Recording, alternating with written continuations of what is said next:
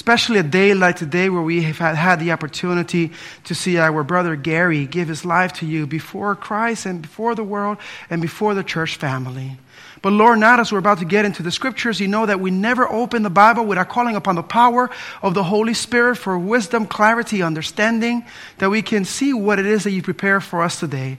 I ask, Father God, that you anoint my lips and prepare our hearts and our minds to be receptive to your message. This is my prayer in the name of the Father, the Son, and the Holy Spirit. Let everyone here say, amen.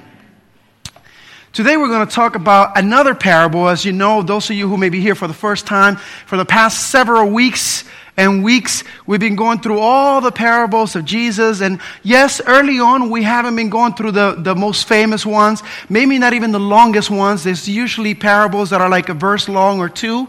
Today is no different. We're going to have you go with me so we can look at this parable, Matthew 13:44, and I think we should have it up on the screen. It says, again, the kingdom of heaven is like. And it says again because Jesus has been talking about how the kingdom of heaven is like. So Matthew 13:44, it says, again, the kingdom of heaven is like treasure hidden in a field, which a man found and hid, and for joy over it, he goes and sells all that he has and buys that field. It's easy to read through this and skip to the very next verse where it talks about the pearl and everything else. But this parable right here has a lot of meaning and a lot of power. Let me give you a little bit of background about this idea of the hidden treasure. See, back in the day, people that did well, they store their money, they store their treasures, but they didn't have banks the way that we have banks now, or in a manner that is trustworthy, that is FDIC insured, or whatever it is. So people used to have the practice of finding comfort in burying a treasure in the ground. Many reasons why they did that. Well, looters would come and rob them. Also, whenever there was a change in leadership in the regime and the new head honcho came, usually those who were doing well, they got hit harder. They were collected from a bit more. And so depending on who was in leadership, they could ask for more or less. They would ask for a tribute from those individuals. Other times, because the folks around the times of Jesus, they had invasions all of the time, fighting and everything. Armies will come not only to conquer, but to loot whatever is there.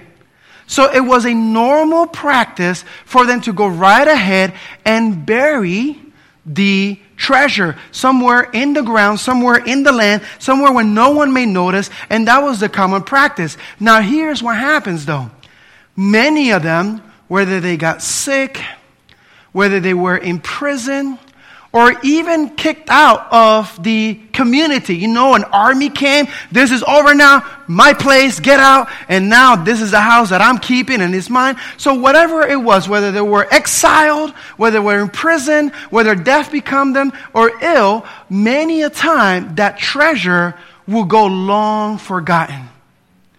And so then you have another practice where people couldn't afford a particular land, so they would rent a land so that they could plant stuff and make a living out of there and give the landowner a little bit of money. So what's happening here in the parable of Jesus is that you have someone who was working this land, most likely renting the land from someone, and when they got in there and they're working it, they got the tools and everything and plowing through, he discovers something. He gets really excited when he sees the treasure. He's like, ooh, I'm not going to dig out more because this looks like it's going to be something big. So he covers it all up. He puts it back in there. And then he goes and sells everything that he has so that he can buy that field. And his family thinks that he is completely crazy. I mean, can you picture this? When you think you found something and you give everything up? There's a documentary on Netflix right now. This lady that talks about downsizing and, minimizing things and decluttering things and, something ridiculous like you should only limit yourself to 30 books, silly things like that. And it says if you don't love it, see how you feel about these things, get rid of it and minimize. And it's a minimalistic mindset. And I get that. But, could you imagine going through that? and try to figure out what to get rid of, what not to get rid of, and how much it hurts. I mean, right now, I got 18 suits sitting in my closet that no longer fit, and I just don't want to just give them to Goodwill. I'm trying to figure out what to do with them. It's hard to part, but here you have this guy got rid of everything. I mean, everything that he had to buy that particular field. And so the family thinks it's crazy, and I want you to hear this thought from Christ Object Lessons 104. It says, this parable illustrates the value of the heavenly treasure and the effort that should be made to secure it. The finder of the treasure in the field was ready to part with all that he had, ready to put forth untiring labor in order to secure the hidden riches. So the finder of the heavenly treasure will count no labor too great and no sacrifice too dear in order to gain the treasures of truth. So here's what it is in the parable. Number one, the field is the Holy Scriptures. Your Bible, that Bible that we just gave you, Gary, your Bible, your Scriptures. I have it digitally here, but I also have it, tons of them at home that I study with. And so your Bible is that particular field, the Holy Scriptures. And the gospel message, the good news about Christ Jesus, is the treasure that you will find in the Scriptures. And so here's, with that being said, now that you're getting an idea of what that means, and I don't think that's the right quote up there, but anyhow, we'll go to that one in a little bit. But anyhow, but what they have there with the treasure is as follows. Could you imagine how many people walk by that field that this guy discovered that treasure in? How many of them lay under a tree in that field, had a lunch break, take some shade under one of the trees in there, and never realized the deep treasures that were within it? I mean, you're talking about a fortune, and many of them maybe passed by, leaned around, walked all over it, and did not notice and were none the wiser. And so I am wondering how many of us, with our day-to-day, our own agendas, the things that we do, we pass by that biblical field that is collecting dust somewhere in our closet, somewhere in our dresser, even if you have it that close to you, maybe in the nightstand beside you, and you just don't open it up and have neglected or failed to realize the treasure that is within. Come on now. If you can't say amen, say ouch. Here's the thing. I want you to understand this. You're saying, yeah, Joey, I know that's kind of silly, and you're giving us a low blow, jabbing us a little bit with that. Of course I take out my Bible once in a while to show people that I do have a Bible. But do you actually open it and read in it? This is a field that has been neglected and has an amazing treasure inside. Let me tell you something else. Let me tell you something that I want you to understand, and then we'll go to that quote that is up there. Here's the thing. The whole Jewish economy was all about the Messiah. You have to understand that in Genesis, from the very beginning, when Adam and Eve fell, immediately there was a prophecy made about, that whole enmity between you and the seed, and crush the head and bruise his heel. Are you familiar with that? That was a prophecy about the Messiah coming to save us all. From that time, from Abraham to Isaac and Jacob, over and over, going to make your father many nations as the stars and the seas. You can't count them. And Messiah is going to come. The whole Old Testament points towards the cross of Jesus and towards the coming of the Messiah. And when he came, the very priests, the Pharisees, the Sadducees, the Israelite nation that was chosen to tell people that the Messiah was coming, they failed to recognize him. They completely missed the point that he was the Messiah. He wasn't Christly enough for them. He wasn't messianic enough for them. You know what? Everything that we have pointed at you, but what you're saying, this silly stuff, like if somebody forces you to carry their bag for 1 mile, carry it too. If somebody asks you to take the coat off your back, give them everything. If somebody hits you in your one cheek, turn it and give him the other one. I mean, this idea of humility, service, love, patience, and peace. You're talking about we've made a fortune of ourselves preaching about a Messiah, and this Messiah is a broke carpenter who is telling me that we need to do all this silly stuff. I am too proud to turn the other cheek. I am too proud. You tell me to walk 1 mile, not one more step. Go ahead, make me. Because that's who we are. And so because Jesus did not meet their criteria, They failed to recognize who he was. Christ's Object Lesson, page 105, as we have on the screen. God does not conceal his truth from men. By their own course of action, they make it obscure to themselves. Christ gave the Jewish people abundant evidence that he was the Messiah, but his teaching called for a decided change in their lives. They saw that if they receive Christ, they must give up their cherished maxims and traditions, their selfish, ungodly practices. It required a sacrifice to receive changeless internal truth. Therefore, they would not admit the most conclusive evidence that God could give to establish faith in Christ. They professed to believe the Old Testament scriptures, yet they refused to accept the testimony contained therein concerning Christ's life and his character. They were afraid of being convinced lest they should be converted and be compelled to give up their preconceived opinions. The treasure of the gospel, the way, the truth, and the life was among them, but they rejected the greatest gift that heaven could bestow. See, there is a treasure found in the scriptures, which is the gospel, which is all about Christ Jesus. It is not difficult to find, but the problem that we have is that we are not searching, and we are not willing to give up and sell all for that treasure. That's what this parable is all about. He discovered a treasure. He was in the field, immediately heated back up, went back home, got rid of everything. Everybody thought he was crazy, and we are afraid to even give up 5 minutes of sleep to get up in the morning and do a 1-paragraph devotional. Come on now. You can't say amen. Say ouch. I mean, understand this. Here is the treasure found in the Word of God, plain and simple. If you listen to nothing else in today's message, now you can start daydreaming after this. It is this. There is a treasure. And what is it that you're willing to trade for it? Or what is it that it is worth your own salvation? Because that's what happens to the Jewish economy when Christ came. They were just simply not willing to give up their comforts for them. John chapter 12, verse 42, and we should have that on the screen in a moment. John chapter 12, verse 42. It says, nevertheless, among the rulers, many believe him. But because of the Pharisees, they did not what? Confess him. They did not confess him, lest they should be put out of the synagogues. This is too comfortable. I'm enjoying my position. I'm enjoying my title. And therefore, I will not confess God, even though I believe in the Messiah, because I did not want to get put out of the synagogue because of those Pharisees. Because they're not fair, you see, like that song. And so here's the thing.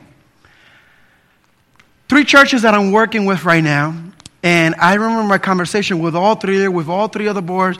And I remember one of the churches in particular. I won't say which one, but that's okay. But they say, we need you, Joey, to come in here. We need to make a change. We need transformation. Our young people are gone. The old people are dying. There's nobody else left. We need something. We need you to really give us Christ and bring transformation to this community.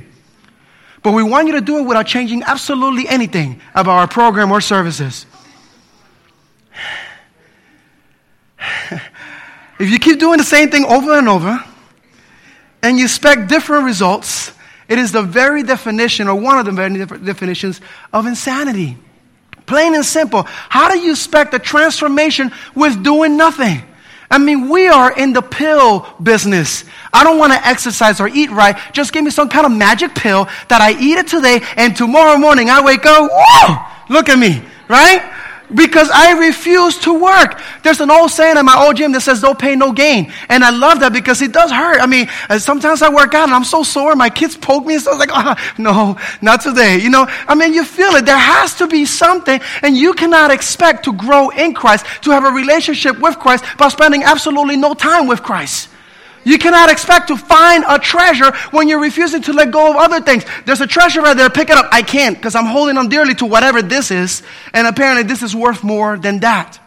And so here you have in the very scriptures, in that very text right there in John 12:42, how many of them believe, many of the rulers believe, but they did not want to lose their membership in the local synagogue. God forbid that they exchange the books of heaven for the books here on earth. Come on now. And so I want to ask you a question, a rhetorical question. Of course, I do like interaction, but I want you to think about this. What is causing you to give up your heavenly treasure? It's a fear of getting kicked out of the synagogue. It's your selfish, ambitious, your thoughts. It's a worldly riches. What is it? It's an honor. It's a power. It's a glory here among everybody else. I had someone that told me once upon a time, and I thought it was the most interesting saying, I'd rather rule in hell than serving heaven. Come on now, tell me you haven't thought about it from time to time. Don't just wow, or or amen, the person next to you, amen. Okay? Come on, you know you've doubted from time to time. I mean, think about it. Things is going well. Praise God, something goes wrong. Why, God? It happens. It is okay. 1 Corinthians chapter 2, verse 14. And it says, but the natural man does not receive the things of the Spirit of God, for they are foolishness to him, nor can he know them because they are spiritually discerned. And so here's what happens. It is not difficult to find that hidden treasure. The treasure's out in the open right there for you. But our traditions, our ideas, our presuppositions, our own things, we're holding on to them so tight that we cannot see the treasure that are in the scriptures. People who are intellectual and bright see and say, wow, you know what, I'm too smart for all of this. You're too smart for your own good. This is just silly, petty stuff. No, it is not. It's something deeper if you're really looking earnestly. 2 Corinthians chapter 4, the very next book, a couple of chapters later, chapter 4, beginning on verse 3, it says, but even if our gospel is veiled, it is veiled to those who are perishing. Verse 4, whose minds the God of this age has blinded, who do not believe, lest the light of the gospel of the glory of Christ, who is the image of God, should shine upon them. The treasure is there. If you can't see it, ask yourself, what are you trading for it? Why is it that you don't see the beauty in the scriptures and the beauty in the gospel message found in the Word of God? Now, how valuable is this treasure? Well, let's let the scriptures talk. Matthew 16:26. 16:26. Matthew 16:26. And it says the following, for what profit is it to a man if he gains the whole world and loses his own soul? Or what will a man give in exchange for his soul? Have you thought about this? What is it? Is it that you were afraid or to admit your wrongs to someone and apologize? Is it that somebody wronged you and you wanted to hold on to dear life to your anger against them? I've said the same before and I say it again and you will hear it over and over again. When God forgave you, was it that he was wrong and you were right? Or was it that he was right and you were wrong and he still forgave you? So if somebody has crossed you, especially if they wrong you, you should go out of your way to seek reconciliation and forgiveness. Now, I will say this, not always is reconciliation safe. So sometimes simple forgiveness needs to be. Like, if you have a husband that has put you in the hospital 5 times and the last time barely alive, maybe you shouldn't reconcile, but you can at least forgive that individual. That is definitely the thing that you must do. So reconciliation is not always a given, but forgiveness is always a must. What is it? Is it that anger and that bitterness? Is it that pride that you're holding on to? What are you trading for your soul? This is godly business. Godly business. Job 28, beginning on verse 14. Job 28:14, it says, the deep says, it is not me. And the sea says, it is not me. Verse 15, it cannot be purchased for gold, nor can silver be weighed for its price. Verse 16, it cannot be valued in the gold of Ophir, in precious onyx or sapphire. 17, neither gold nor crystal can equal it, nor can it be exchanged for jewelry of fine gold. And 18, no mention shall be made of coral or quartz, for the price of wisdom is above rubies.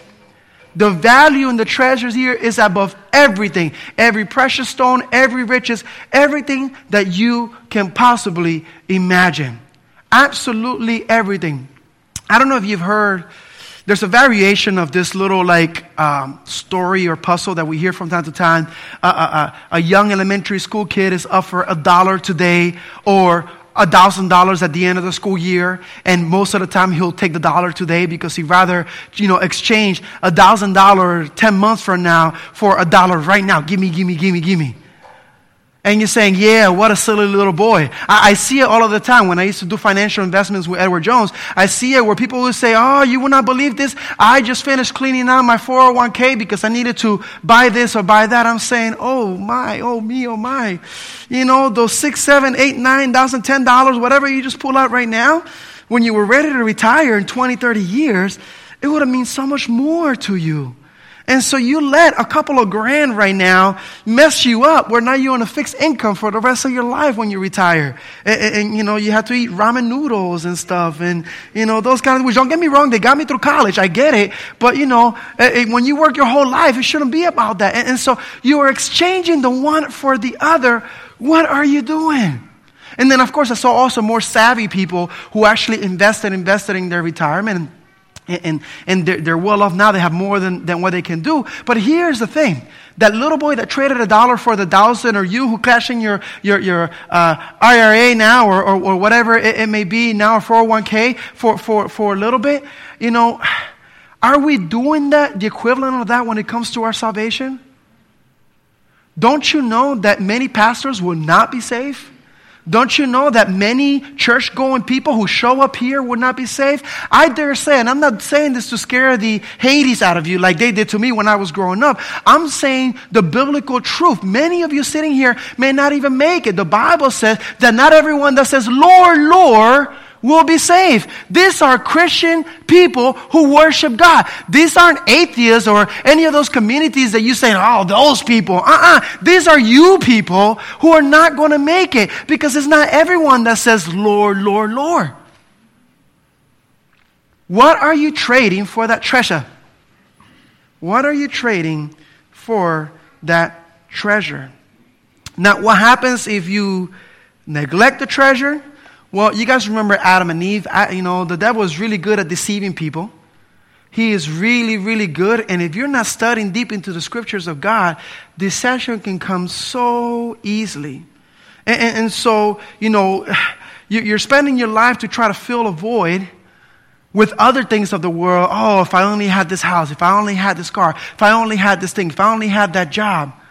And you're forgetting that the only thing that can fill that void in your heart is Christ. Nothing else. You could search happiness everywhere and anywhere, but only Christ can fill that. If you wonder why it is that no matter what you do, you still feel empty inside, why don't you try searching the scriptures for Christ and see what happens? Search and search and search. Mark chapter 12:24. Mark 12:24. It says the following.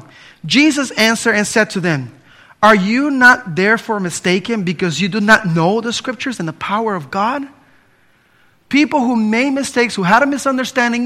I was talking to somebody this morning in Sabbath school. By the way, collegiate people. I know it's early in the morning, but we have a collegiate class right across in the fellowship hall. And we were meeting there this morning. One of the gentlemen was sharing how they're talking to someone who just had a victory over cancer. But now, even though they gave glory to God, they might give glory to other things. And so they're sort of exploring. And so this is the part where searching the scriptures is important so that you give credit to whom credit is given. We have this thing that when we get a blessing, we say, you know what? It was my own smarts, my own intellect, my own well-doing. It was just pure luck or pure coincidence. But when something goes wrong, why, God? And yet, the one that is responsible for all of the evil, all of the bad, all of the sin, all of the hatred, all of the pain and suffering in this world is the devil, and he gets absolutely no credit. We give that to God. And when good things happen, it was just chance. It was just pure luck. Really? Was it? I mean, come on. I'll give you just a very, very brief example of some blessings that you think, oh, it's because of your own thing. A couple of weeks ago, there was a family that was in need. I sent them $150. That very night, I finished doing marriage counseling. And I've been doing marriage counseling for almost 20 years. In March will be 20 years. This is the first time ever I get a thank you card with a check inside that had $300, double what I had just given that family. And and then I would have said, what? Because my counseling skills are up. This is all good. No. Thank you, Father God. You just double what I just gave to this family in need. And you know how I be doing it. So thank you. I recognize that this is from you. It's little things like that, but we have that tendency. Search the scriptures. So you know where the power is coming from, so that you're not distracted. Mark chapter 7, verse 7, we should have it on the screen as well. It says, and in vain they worship me, teaching as doctrines the commandments of man. You know what messes me up?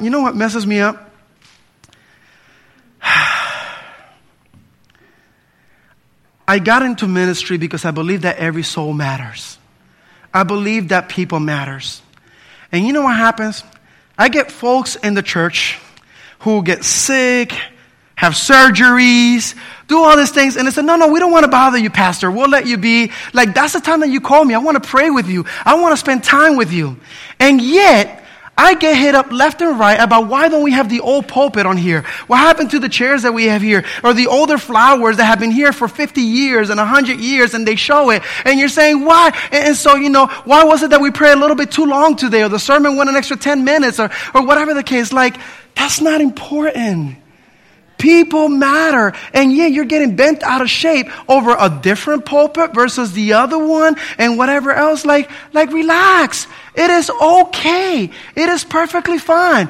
People matter, soul matters. Whether I'm standing behind something clear or something big and brown, it doesn't matter. The Word of God is what matters. You get the Word of God. You get it inside of you. You go out there. You share the gospel with the world. Oh, why did we put the scripture reading before the special music or the special music? Who cares?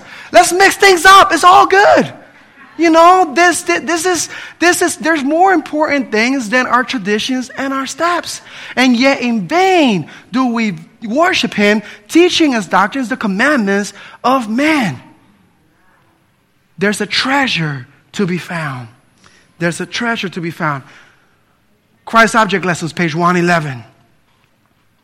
But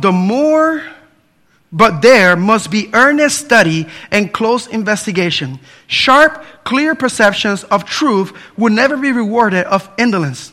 No earthly blessing can be obtained without earnest, patient, persevering effort if men attain success in business. They must have a will to do and faith to look for results. And we cannot expect to gain spiritual knowledge without earnest toil. Those who desire to find the treasures of truth must dig for them as the miners dig for the treasure hidden in the earth. No half-hearted, indifferent work will avail.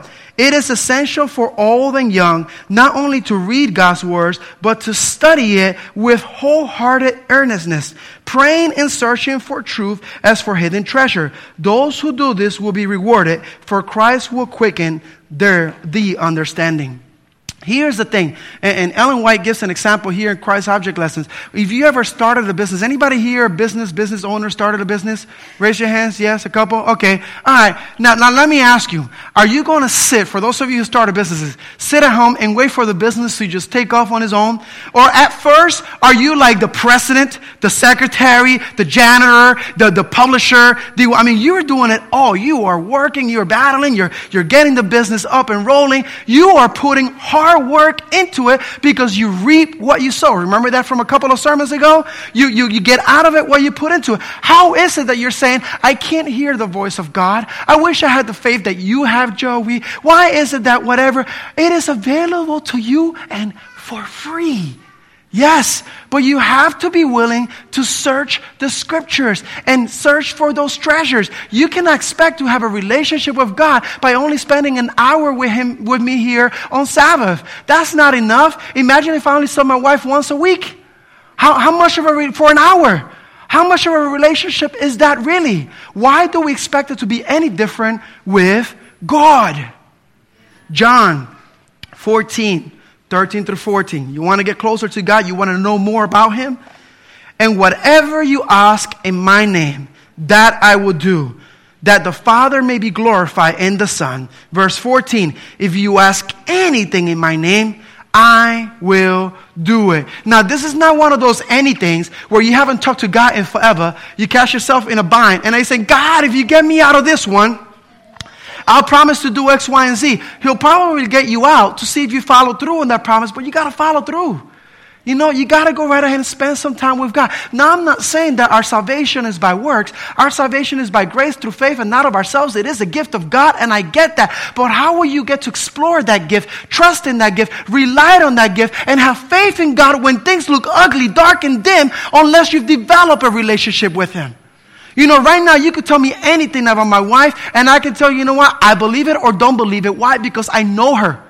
You tell me something about one of my 300 or 400 cousins that I have. You know what? Last time we got together was like 20 years ago, and I kind of didn't like him then. He ate my mango, and I wasn't happy. And you know, so of course I would doubt and I would question. We doubt and we question God, especially when the devil tells us lies, because we don't know Him and we haven't spent time with Him. So ask Him anything, and it will be given to you. Lord, I want to know You. I want to see Your face. Show me Your glory. I want to hear Your voice. Ask Him, and He will give it to you. Here's the reward of searching. Last two verses for today. John 17:3. John 17:3, and it says, and this is eternal life, that they may know You, the only true God, and Jesus Christ, whom You have sent. That is the reward of searching the Scriptures. In Proverbs chapter 2, beginning on verse 3. Yes, if you cry out of discernment and lift up your voice for understanding. Verse 4, if you seek her as silver and search for her as for hidden treasures. Verse 5, then you will understand the fear of the Lord and find the knowledge of God. So that one parable of the hidden treasure is a very simple one. A man found it, and so all he had to buy that field because he knew how precious it was. What is it that you're holding on to that is costing you the heavenly treasure? And isn't it time you got rid of it all? After all, it is a precious one, and it's not difficult to find. Let us pray. Father God, we love You, and we thank You. Lord, this is a very simple, short parable, one verse, just a couple of words. But Father God, many a time we are exchanging our comforts. We are exchanging our sleep. We could get up any day of the week for a job interview, for court, for whatever. But God forbid we come up early just to study the Bible.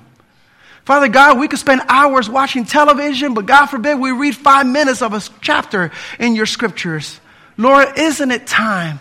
Give us the strength, the ability, the will, and the desire. Don't let this be out of guilt, but out of reflection in our own lives. That it is time that we need to trade it all for that precious treasure of Christ Jesus, the one that died for us and that is soon coming back to take us home. The Jewish economy was based on the Messiah, and they missed it when He came. Father God, help us not repeat the same. Help us look forward into that glorious appearing. Until that day, may You bless us and keep us. It is my prayer. In the name of the Father, and of the Son, and of the Holy Spirit. Let everyone here say, amen.